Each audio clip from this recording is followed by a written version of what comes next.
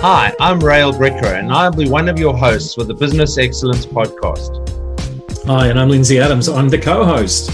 And together we're going to be talking about what makes up business excellence. And we believe that you can never be perfect. All you can be is excellent.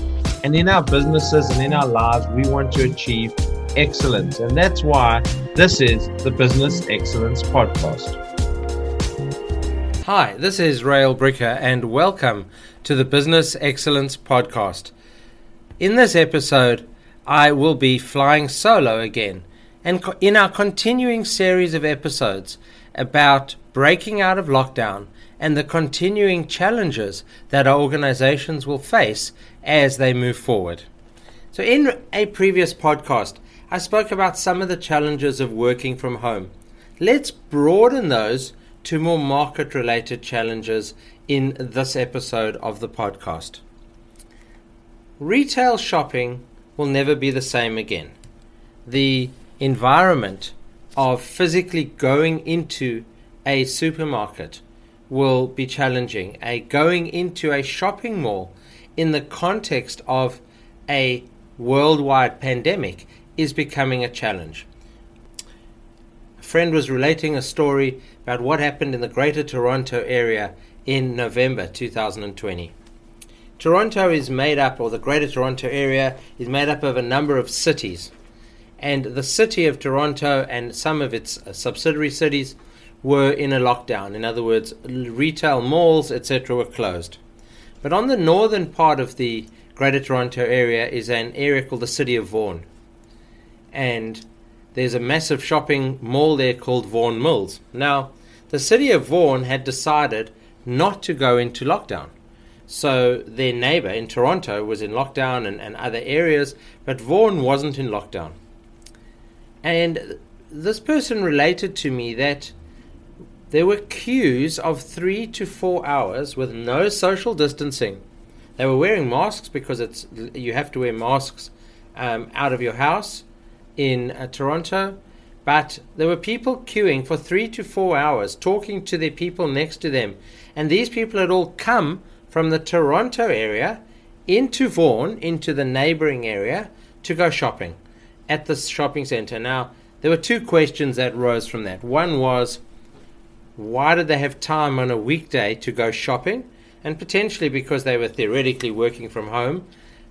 Hopefully they weren't laid off, because we accept that lots of people have lost their jobs worldwide over this period. And it is sad that 2020 levels of unemployment around the world went huge.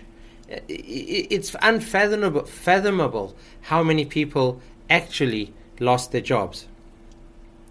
But moving from that, these people queued for hours to get into a shopping mall because they were steeped in the tradition or the belief that you had to go shopping in a mall. Now, the statistics that are coming out worldwide and the growth of online shopping over 2020 have been an ever-increasing number.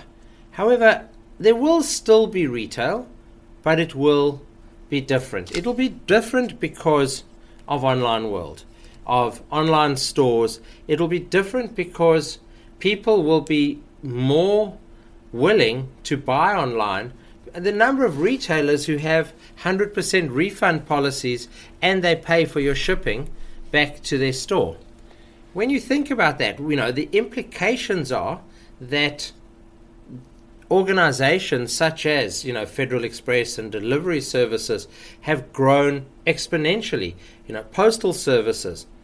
In Australia, when the pandemic hit and a number of pilots were out of work, a number of those pilots actually took jobs at supermarkets, packing boxes for home delivery. Now, that's quite a step change for somebody who is, in that environment, as I say, a pilot earning, fairly good income down to an hourly work. But they got work.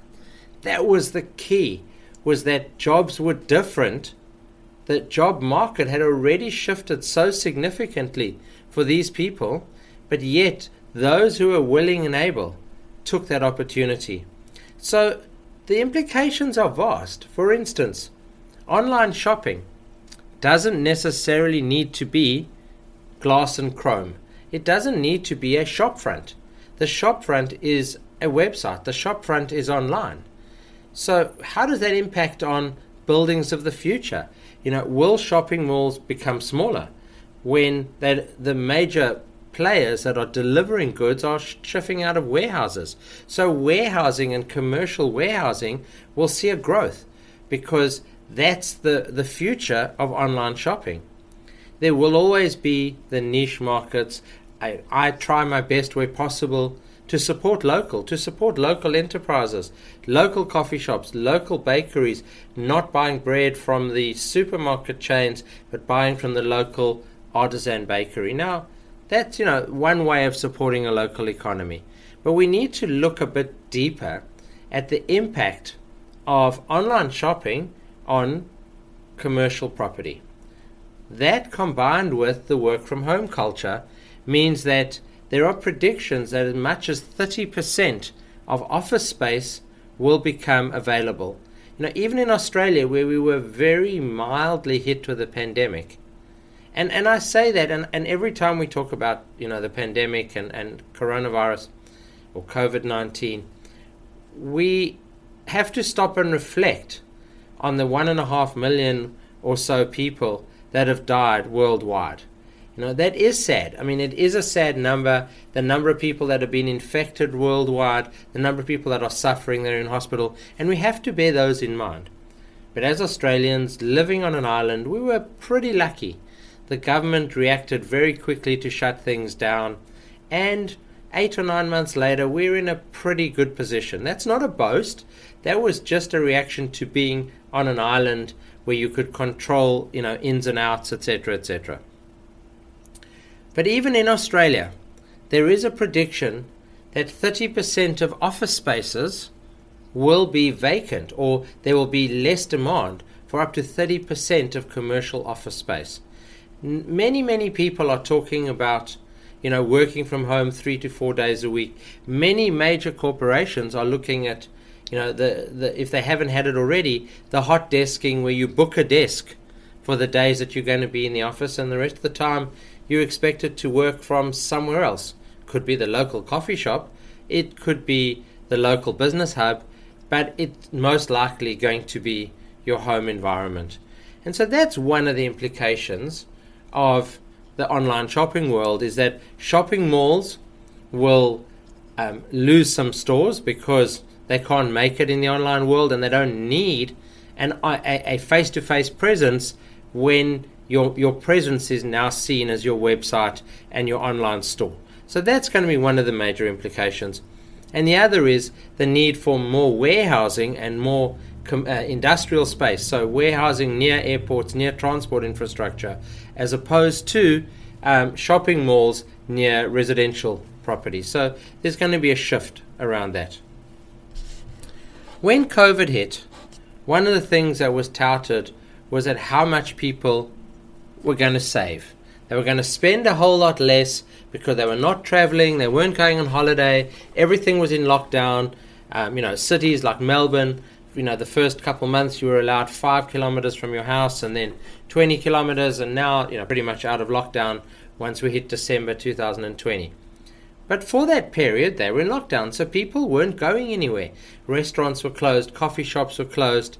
They weren't spending money on what they traditionally spend money on. But what were they spending money on? They were spending money on things like home renovations. A very good friend of mine is a professional speaker, and he is talking about things like, where have all the toys gone? What have people done during this period with their toys?